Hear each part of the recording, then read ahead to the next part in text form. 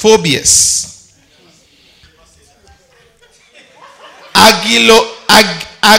Agliophobia. Agliophobia is the fear of pain. How many are afraid of pain? Which one is the fear of human beings? Hallelujah. Do you want some more?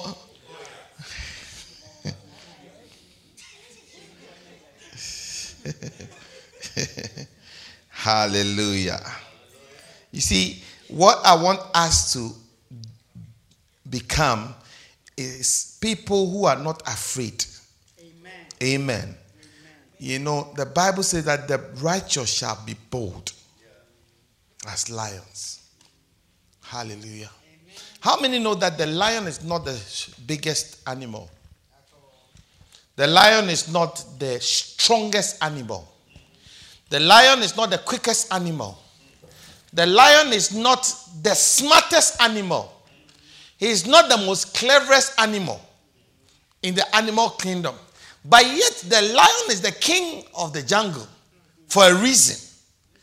Because the lion is not afraid. Are you with me?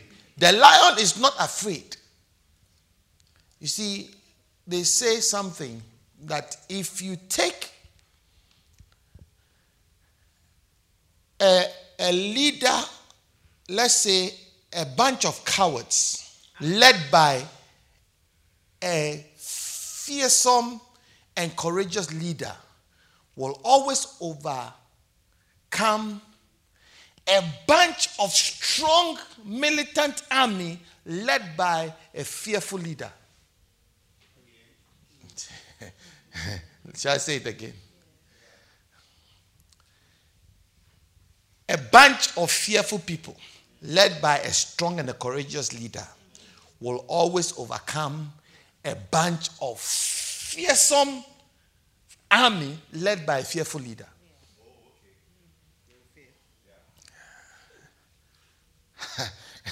Are you getting it? Yeah. Because it's about having the courage, having some courage not to be afraid. Fear is something that paralyzes you. Fear is something that will inhibit you. It will not make you progress. And really, what are you afraid of? Nothing. The thing that you're afraid of, it's a shadow. Do you know the shadow is always bigger than the actual thing? The shadow of a thing looks big. Look at the shadow is bigger and longer and more fearful than the actual. So Paul says that for me to live is Christ. If I live, I am for Christ. If I die, I have gained. So why should I be afraid? That is the reason why Paul could do many more exploits for God. In this day and age, the reason why Islam is doing a lot more and expanding at a very fast rate, unlike Christianity, is because people that are worshipping in the mosque and Islam, they are very, very bold. Do you know Muslims don't fear death? Because for them, death is a matter of course. If they die, then it was because their death was today. If today they die, it's because it was destined before time that they should die today. So they are not afraid to die. Amen. And when they are facing death, they say, to God be the glory. Allah is great. Yeah, to God be the glory. And God is great. Because if I'm to die, to his glory. Because he's great. And that is how come they are achieving much more than Christians who are afraid. If anybody rises today and says that let no church open again on Sunday, if you open, you go to jail. The whole Christendom will close down. Yeah. How many understand what I'm saying? Yeah. We will pray because everybody's afraid. Amen. But you see, fear is of Satan. Fear is not of God. He doesn't give us that spirit. He gives us the spirit of boldness, of power, of love. So I am praying that all of us will become very, very bold. Yes. Are you with me? Become bold. Amen. How many understand what I'm trying to say? Become bold. Become bold. What are you afraid of? Let's analyze fear. What is the worst that can happen? What is the worst that can happen? You'll be embarrassed. Number one. And if you are embarrassed, so what? As we are standing there, then my belt just falls down, the trousers falls, and then I am naked. So what? Take your trousers and put it back on. Are you getting what I'm saying? The thing that makes people don't worry about the vision. just flow with me. Yeah. Your name is disgrace. So what? Are you the first? You fail. So what? Everybody who has succeeded in anything has failed before. You won't be the first or the last to fail. Are you getting it? What's the worst? You die. If you die, to be absent from this body is to be present with God. And it's better there anyway. Amen. It is the best opportunity. Let him go. That's the best opportunity for you to get a better person.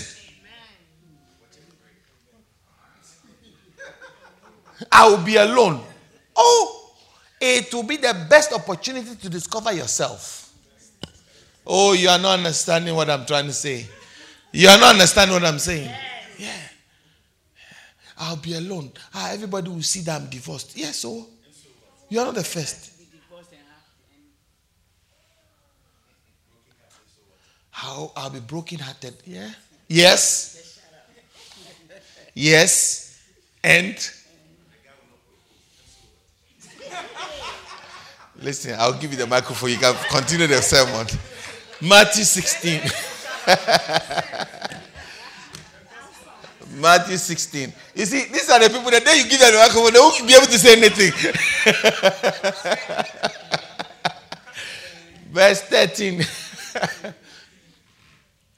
When Jesus came to the region of Caesarea Philippi, he asked his disciples, saying, "Who do men say that the Son of Man am?" So they said, some say John the Baptist, some say Elijah, and others say Jeremiah or one of the prophets.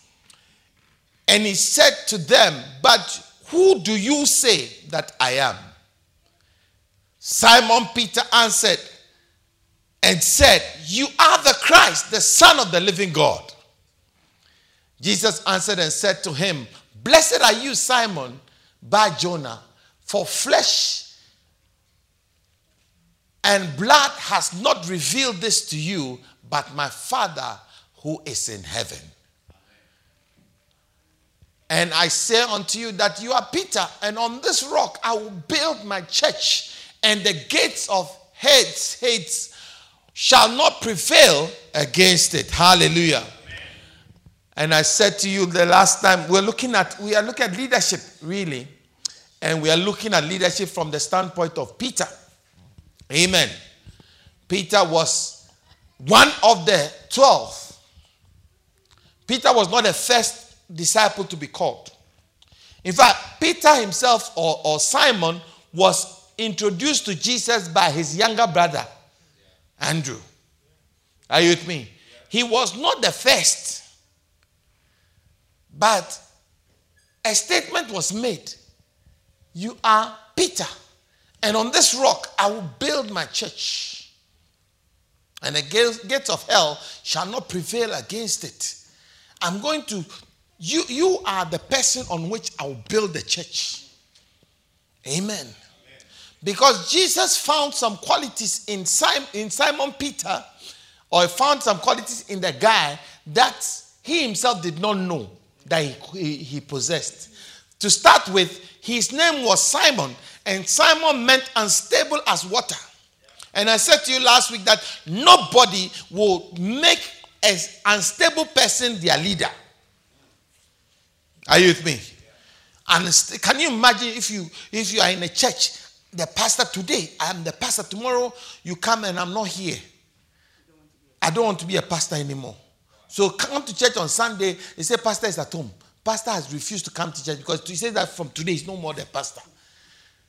Then the next day you see me doing evangelism. Then the next day you see me, I'm with the girls and the boys smoking in the park and drinking in the park, and I'm crossing the road drunk.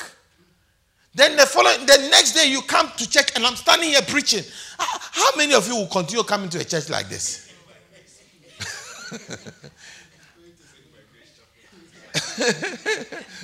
It's like run for your life ministry.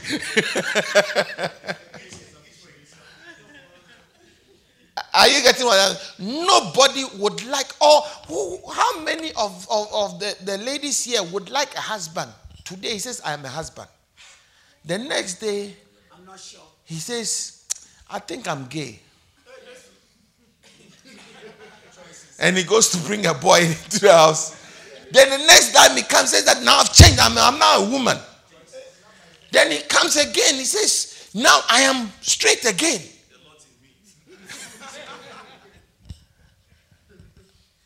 It's like today he's this, the next day he's that, the following day he's that. He's unstable. Today he's doing business. The next day he was in school. The next day he has started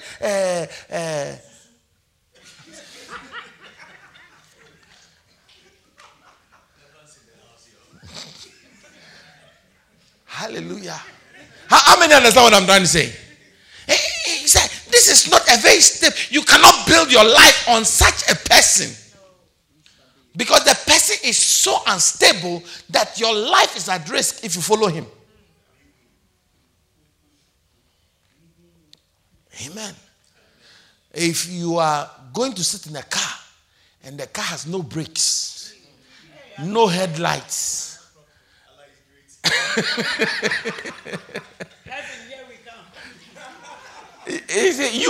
you must have a certain screw loose to comfortably sit in a car like that. I know some young girls who used to do that. They used to sit, some people are here, they used to sit in cars that don't have brakes. God should forgive all of them. And so when they get to the roundabout, they have to go round about 5 times to slow the car down before they can, because there's no brake. The car has no brake.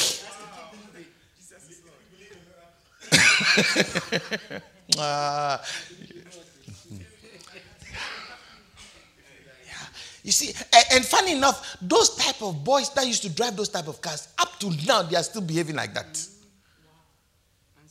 Still not stable. Still not stable. How many know that after a certain age, when you don't straighten up, you look funny? Are you getting what I'm saying? After a certain age, you can't do childish things anymore. You have to straighten up and sit up. Amen. But in spite of all these things, Jesus could see some qualities in this guy, Simon. I'm telling us in this room that in spite of all the qualities, that the instabilities, the wrong things that you're doing, there is a leader inside of you. There's a leader hiding inside of you. And if only you allow God to bring it out, you become a rock. That's right. Hallelujah. Amen. All of us, we have something that we don't even know we have. Inside of us. And you see, it takes a leader to identify leadership in anybody. I told you last week that nobody's born a leader. And no temperament guarantees you to be a good leader. But there is always something that somebody will identify. So when somebody identifies something in you and says that you can do something, believe in the person. Believe in what they are saying. Because they can see, you can see. Do you know that Simon could not see what was inside of him? Because inside of him, he saw an unstable person. But Jesus was very affirmative when he said that you are Peter. That I've changed your name.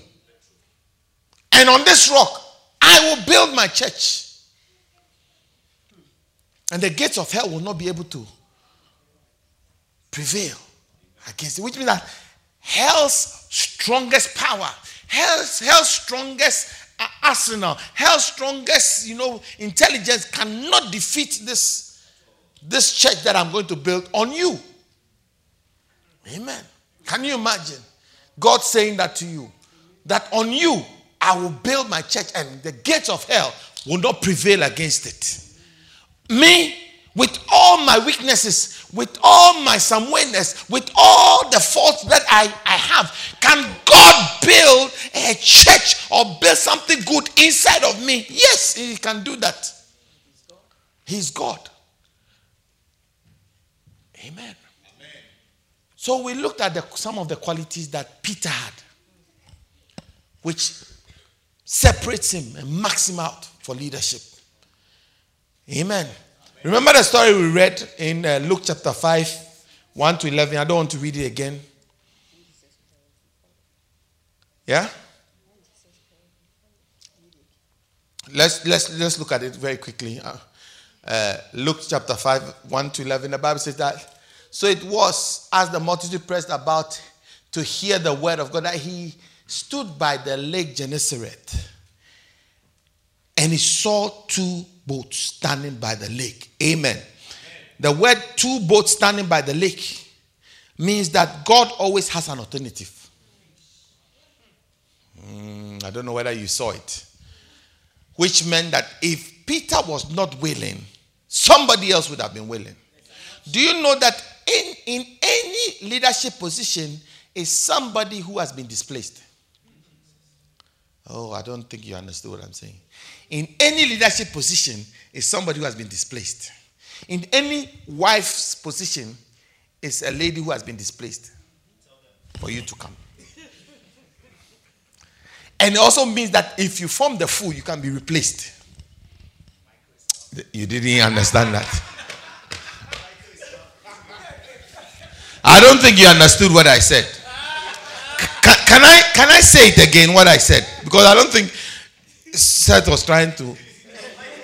He cracked the joke at the wrong place. Listen. You are a replacement of somebody. Which also means that you can be replaced by somebody else. It also means that you are a replacement of a previous mister.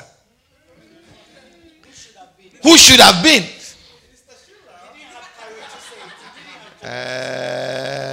Which also means that you can also be replaced. To stand the pulpit that I'm standing behind it is somebody's pulpit. Who should have stood here? But they didn't stand. So somebody has taken a place.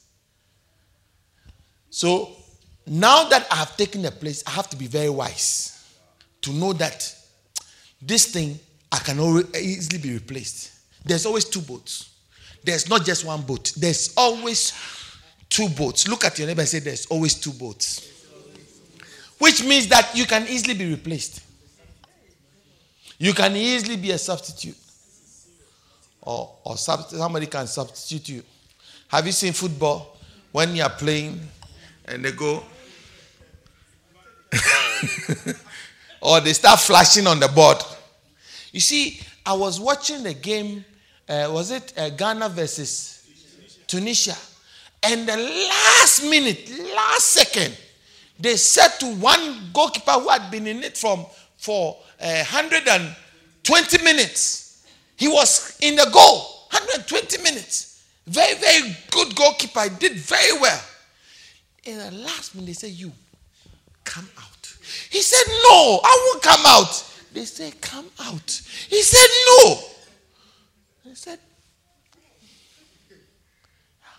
you see, if God says come out, you can't say no.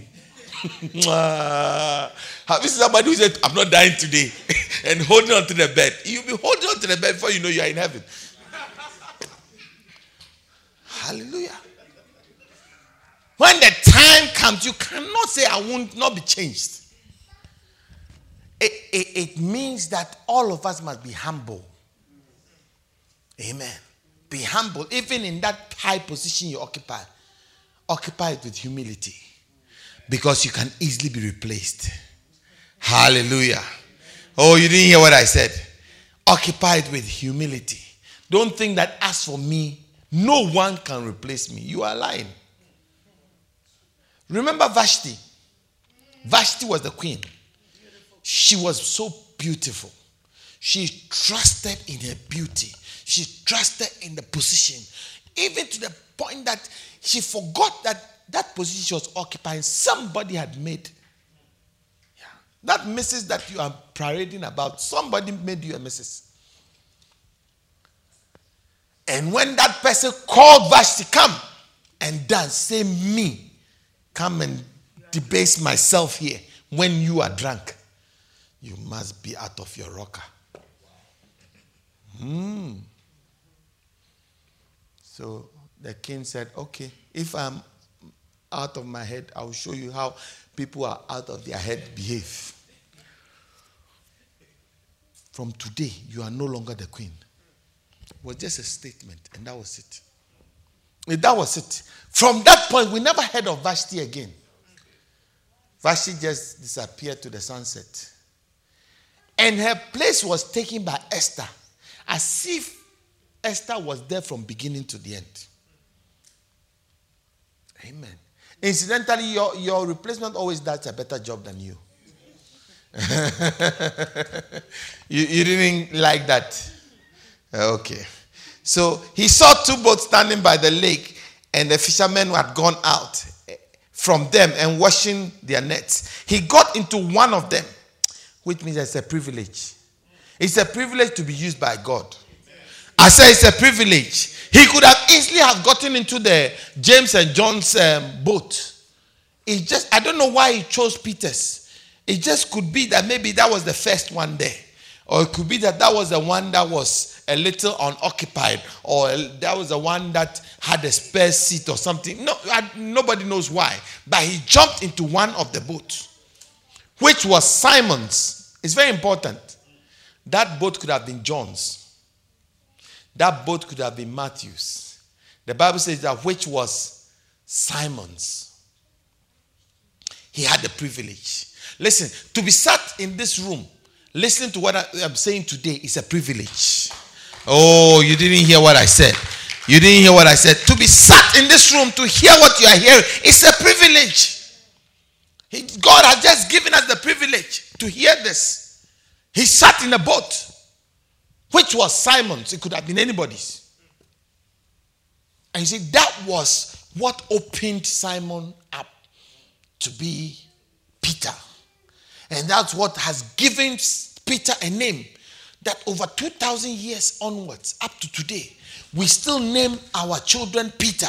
We still call people Peter. In fact, the legend says that in heaven's gate, when you get there, it is Peter who is going to hold the gate. I don't know, I haven't seen in the Bible.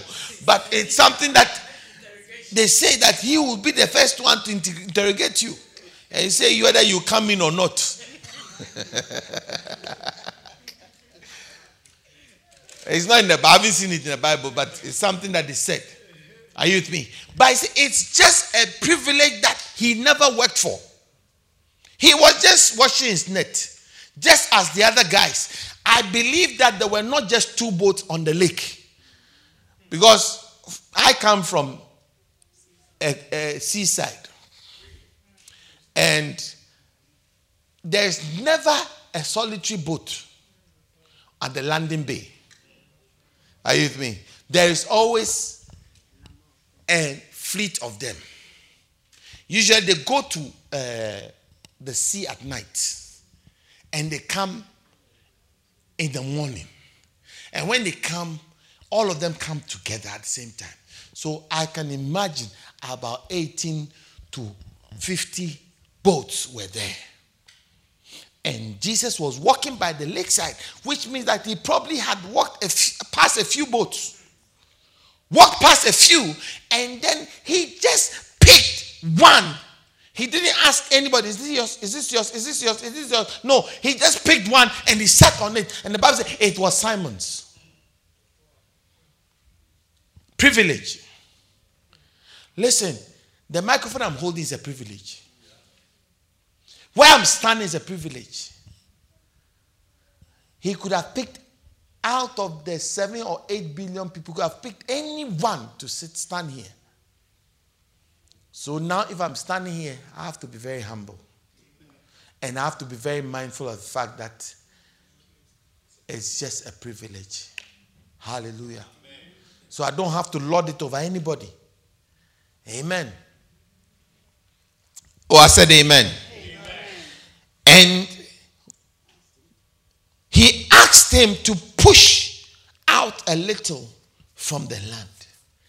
You know, God will always initially ask you to do something which is small, but it's the bait.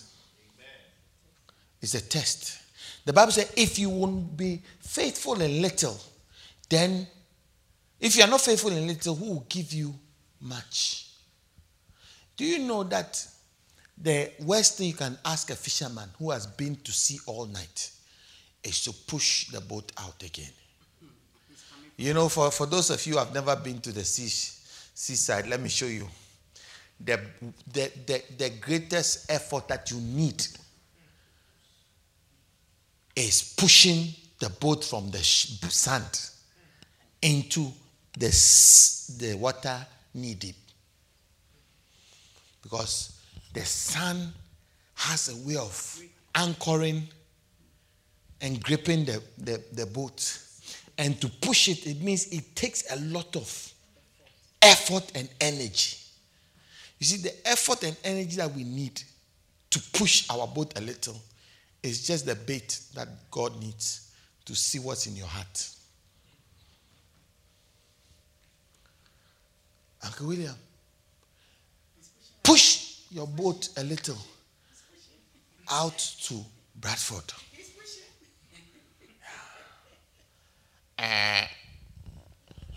Why have you decided to ask me to leave? It's because you don't like me. That's why you are letting me go.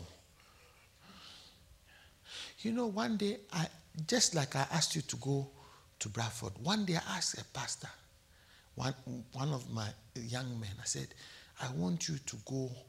There was a church. As for now, that one is not even a starting church. It was already started. They needed a pastor. I said, brother, from today, don't come here every Sunday. Go here. He went home. Said, I've always told you Pastor Chris doesn't like me. I've always told you Pastor Chris doesn't like me. He looked at everybody in the church and told me that I shouldn't come here again. I should go to that place. Why me? He got very angry. Then he and his wife, you know, when they plan, after they've had a conversation at home and they come, one came to see me, Pastor. My wife and I have decided that we cannot go. This is our church. We want to stay here. I said, oh, you know me. I said, oh, be happy. Don't worry. Then immediately I called another brother. And I said to that brother, from today I want you to go to this church. You and your wife, don't come here again. Go there. I said, thank you, Pastor. And then he went. He got there. Same statement I gave to the first person, same statement to the second person. He got there, and then when he got there, then he realized that he was the pastor of the church. So he started pastoring the church. Then the first guy went to his wife again and said that, you see, Pastor Chris doesn't like me. When he came to me, he said that I should go there. But when he went to that guy, he said that he should go there and be the pastor. If he had told me that I should go and be the pastor, that would have been a privilege. But for me, he said that I should go there. For him, he said I go and be the pastor. My new details. Said I should have given details. No, the statement was very simple. Go there. The second person to the statement was the same. Go there. He went and became. This one said, I won't go. And I left him. Meanwhile, he was my choice. The first person was my choice. But his mind was that I don't like him. So anything I'm going to ask him to do is because I want to victimize him. You see, your point of view depends on where you are standing. When you have that mind that I'm not liked, everything you see is that I'm not liked. Yeah. Meanwhile, he was my favorite. That particular boy was my favorite. So as soon as they said, you see, we send our favorites. We send our best out. That's how it is. Because you are going to represent me.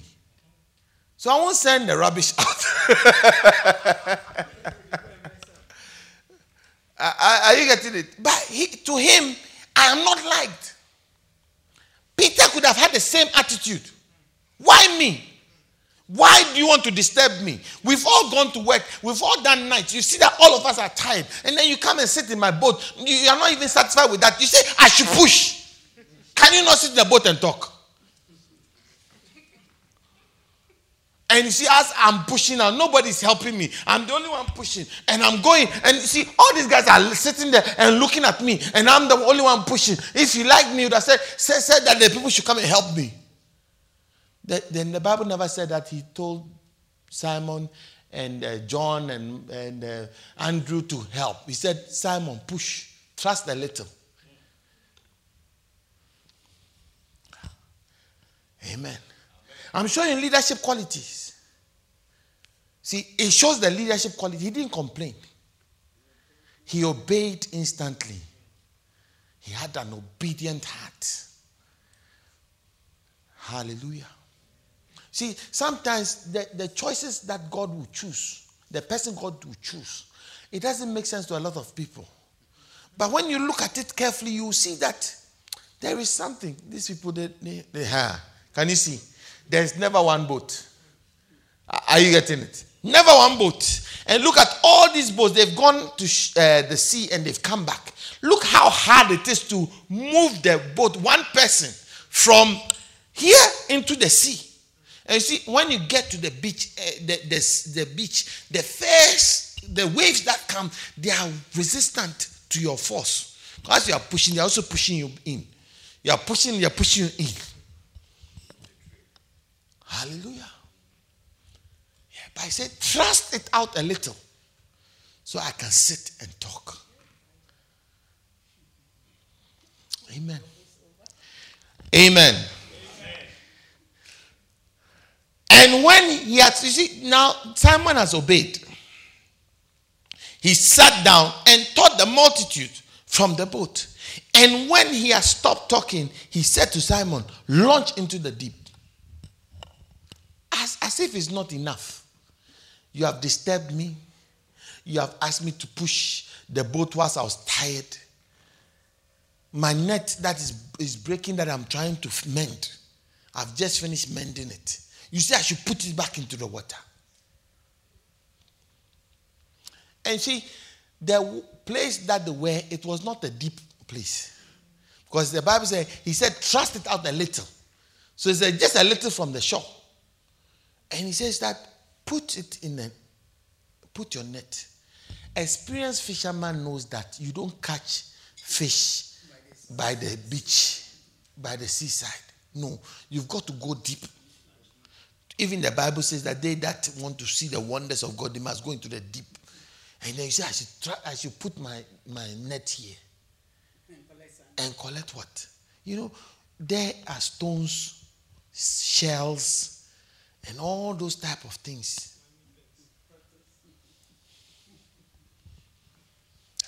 Sometimes it looks like you are being picked on. How many understand what I'm saying? Sometimes it looks like you are being picked on. Do this, do this, do this, do this. I'm tired. Never have that attitude. Because the day you say I'm tired, somebody else is replacing you. Elijah said, I'm tired. God said, move. I'm the only one. I'm tired. Even when they seek my life, and move to the left.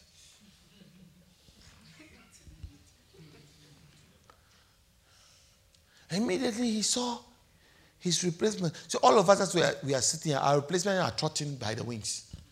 They are waiting. They are waiting to collect the microphone from me. They are waiting. You see, when you are playing football and I don't want to run and chase this ball, I'm tired. your replacement is. He's just going like that. If you don't know, I will replace. And when I replace, and see, when they replace and they play well, the next day they are coming in, which means that you don't start again. Then you now have to go and wait and hope that something bad happens to them.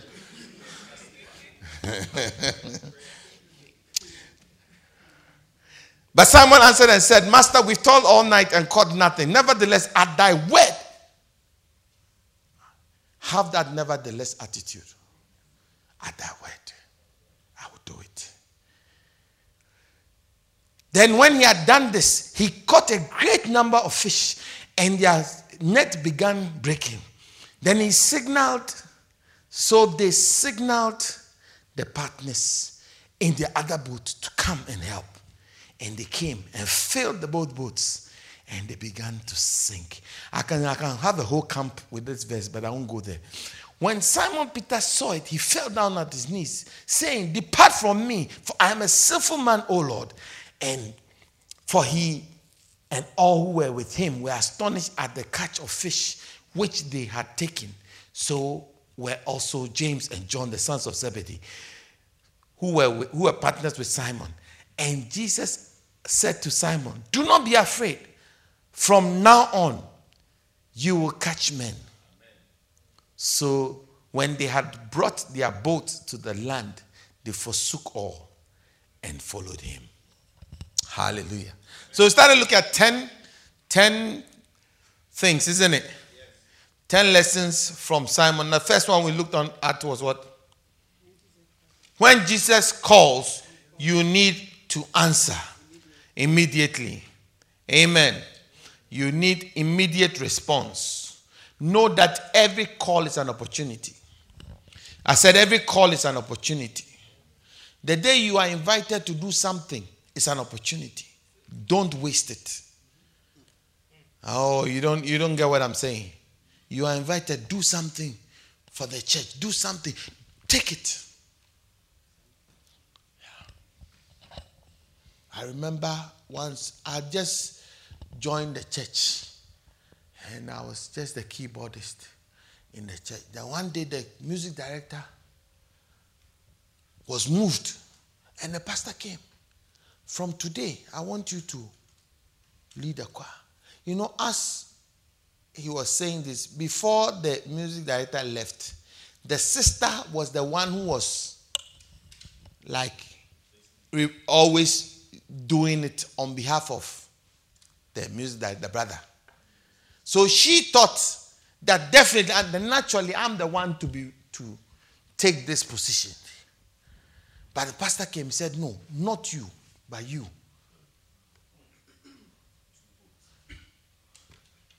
I said, okay. That is what has brought me where I'm standing today. If I had not taken it, I can guarantee you I'll be standing here. Because, you see, the Bible says, then shall we know when we follow on to know. Following God, he always gives you one opportunity, then another opportunity, then another opportunity, then another. But you see, you don't know the route that is.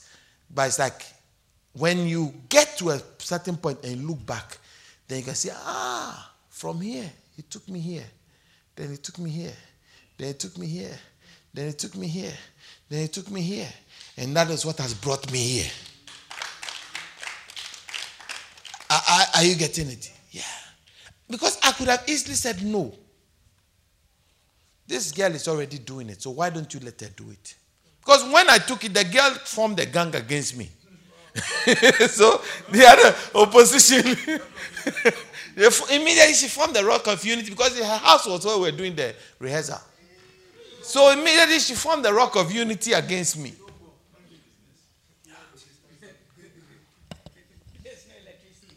And that lady too, she's very, very, very, very strong. Very strong.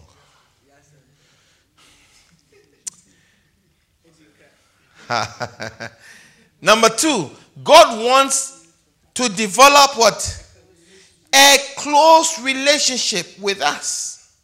That is all. You see, leadership is about God drawing you close to him. That's all. Look at this scripture with me. Numbers 27:12.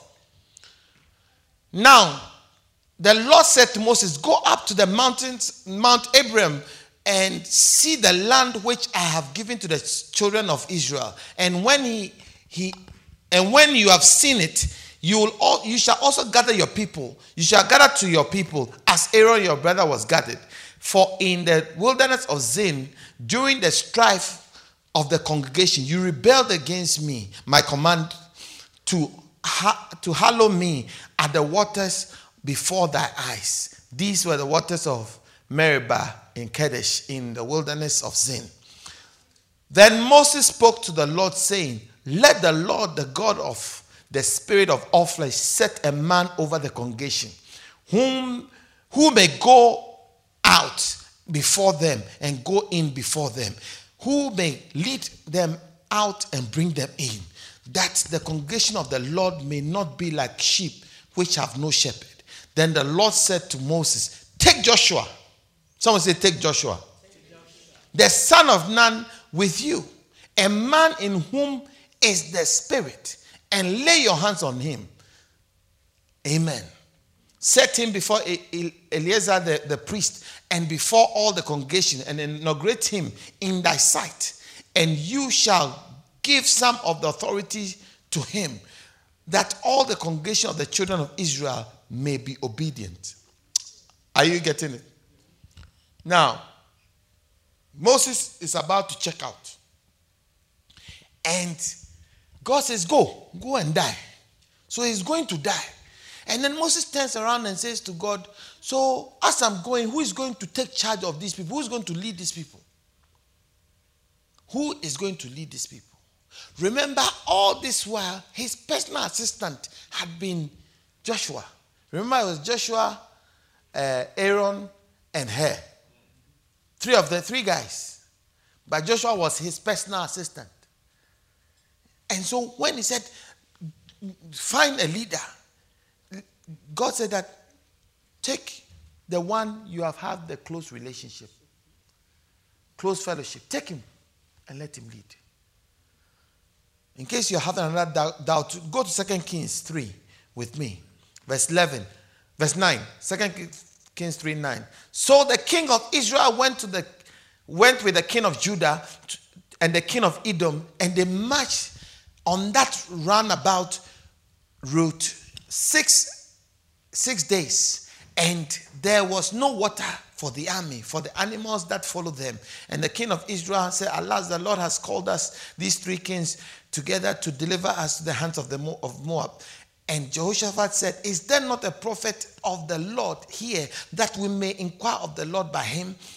So the servant of the king of Israel answered and said, Elisha, the son of Shaphat, is here, who poured water on the hands of Elijah. And Jehoshaphat said, the word of the Lord is with him. So the king of Israel and Jehoshaphat and the king of Edom went down to him. He said, is there not a prophet? We are looking for a prophet. And the servant said, as for here, we don't have a prophet. We don't have a man of God. The only person we have here is Elisha, who was the servant of one prophet called Elijah. Immediately, Jehoshaphat said that if he had a close relationship with Elijah, then the word of God is in his mouth. He is the person. Go and bring him. He is anointed. See, leadership is about relationship. Be very careful with anybody who calls himself a leader, who's never had a relationship with any anointed person. Be afraid of that person. If anybody comes and says that I'm a great prophet, I'm a great man of God, I'm a great woman of God, ask them, who is your mother? Who is your father? Whose hand have you poured water? Is there anybody you can say that you poured water on their hands? If there's nobody like that, be afraid of that person. Amen. Because anointing is successionary. It is passed on. And it's usually passed on to close people who are close. See, when Jesus called the disciples, they were with him. And that's how come the anointing was transferred to them. Are you with me? When Moses was going, the anointing was with Joshua, because Joshua was not a priest. Joshua was not a prophet. Are you with me? Joshua was a soldier. A soldier is different from a priest. How come the anointing didn't pass from Moses to Eliezer? Because Eliezer was a priest. Are you with me? It could have gone from, the anointing could have passed to the sons of Aaron who were there at the time. But he said, no. The army general, he's the closest to me. God says that, let him come. Put your hand on him and anoint him. Hallelujah. Amen. Yeah. Am I talking to somebody? To receive the anointing, you have to follow. You have to develop a close relationship. The anointing to lead, you must have followed a leader. If you are not a good follower, you can never be a good leader. That's right. Some people are very bad followers. And yet they want to be given the opportunity to lead. Because as you are following, all you are doing is criticizing.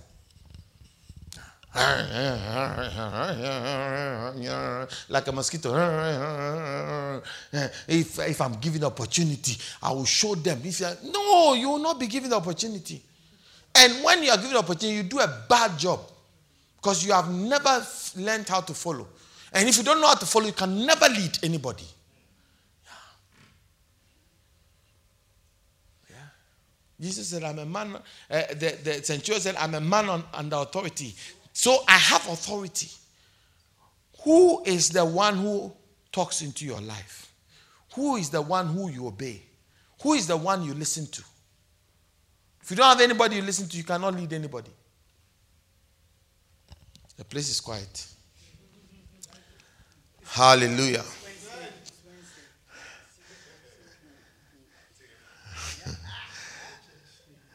Be careful of any leader who has not followed or developed a close relationship with the Father before. Be careful of such a person. Be careful of choosing a wife who has never been parented.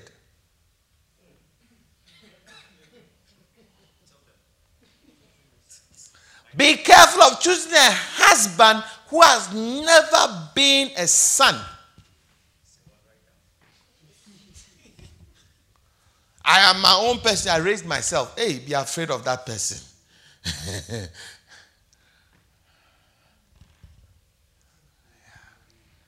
There must be somebody who can tell you, sit down. Somebody who can tell you, stop it. That is what's going to make you a good husband or a good wife. Amen. We went to church, a convention the other day, and the Apostle General gave 3 quotes that I wrote down. I think it's a good place to share it with you. Write it down. He says, the battles of the sons are won on the altars of the Father. I'll explain them to you. The battles of the son or the sons are won on the altars of the fathers.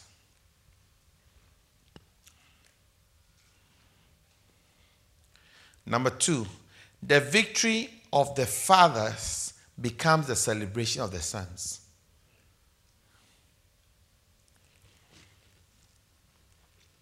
The victory of the fathers becomes the celebration of the sons. I'll explain them to you, don't worry. Number 3, the failures of the fathers is the struggle of the children.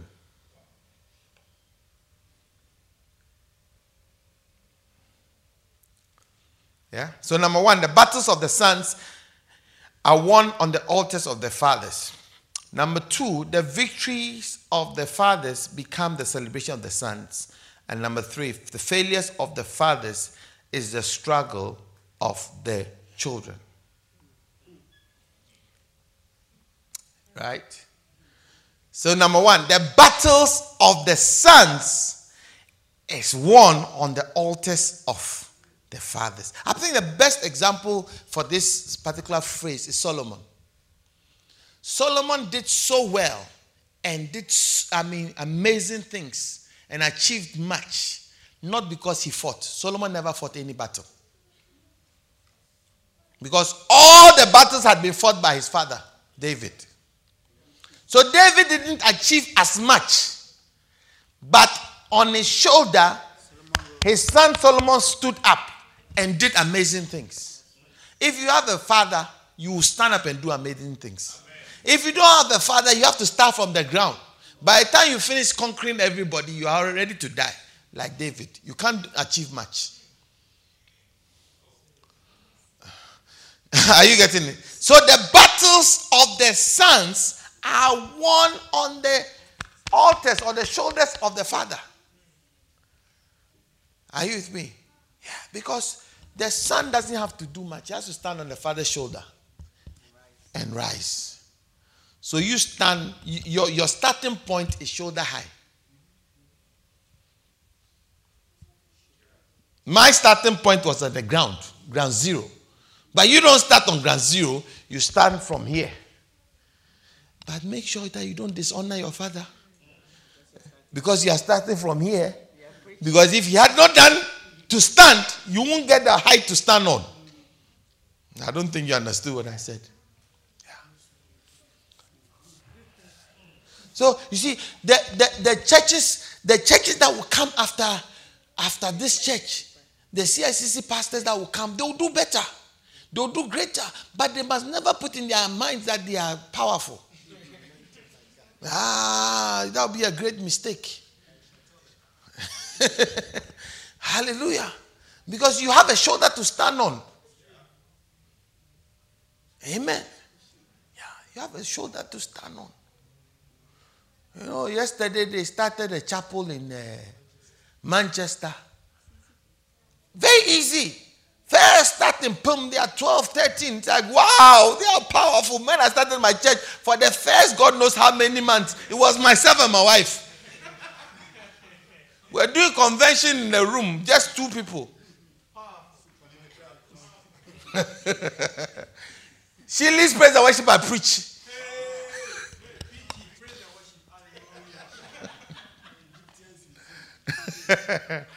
Yeah, but that was starting from the ground.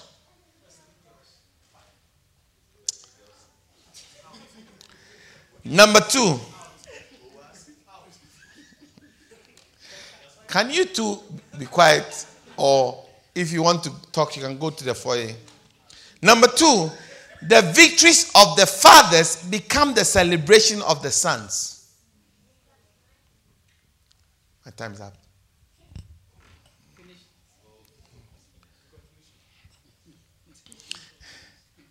I haven't done much today. The victories of the fathers becomes the celebration. You see, when your father succeeds, that's what you boast in.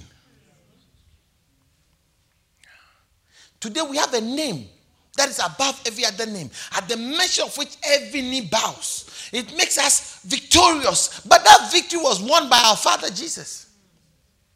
So his victory is our celebration. If he had not achieved that name, we would not have a name, at the mention of which every knee shall bow. Are you understanding what I'm saying? Yeah. Listen, never dishonor your father. If he never did anything for you, he took you to school. He gave you an education. He gave you life. When you were sick, he sold his cloth and took you to the hospital.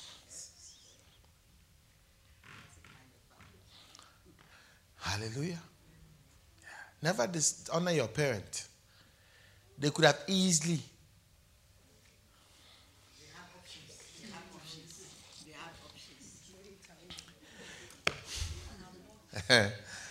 Number 3, The failures of the fathers is the struggle of the children. I think I can use Solomon again. Solomon failed where women were concerned. Because it was a failure. No, Solomon struggled where women were concerned. Because it was a failure of his father.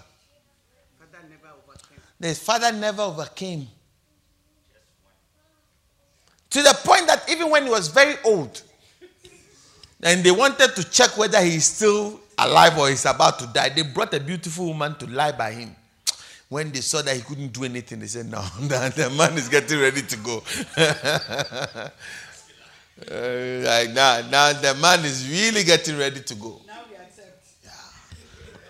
Because the failure of the father, the thing that the father could not overcome, the child will struggle with it. That is why as a father you must try your best to overcome certain things.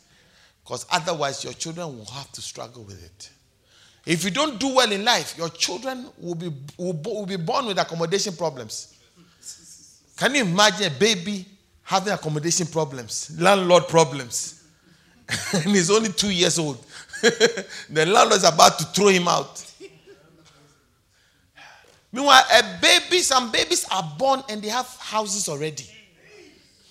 The struggles of the father. So the thing that you struggle with, when you fail, the child has to struggle with it. So be determined to pass that test. I said be determined to pass that test. Be determined to succeed in that area so that your children will not have to struggle with it.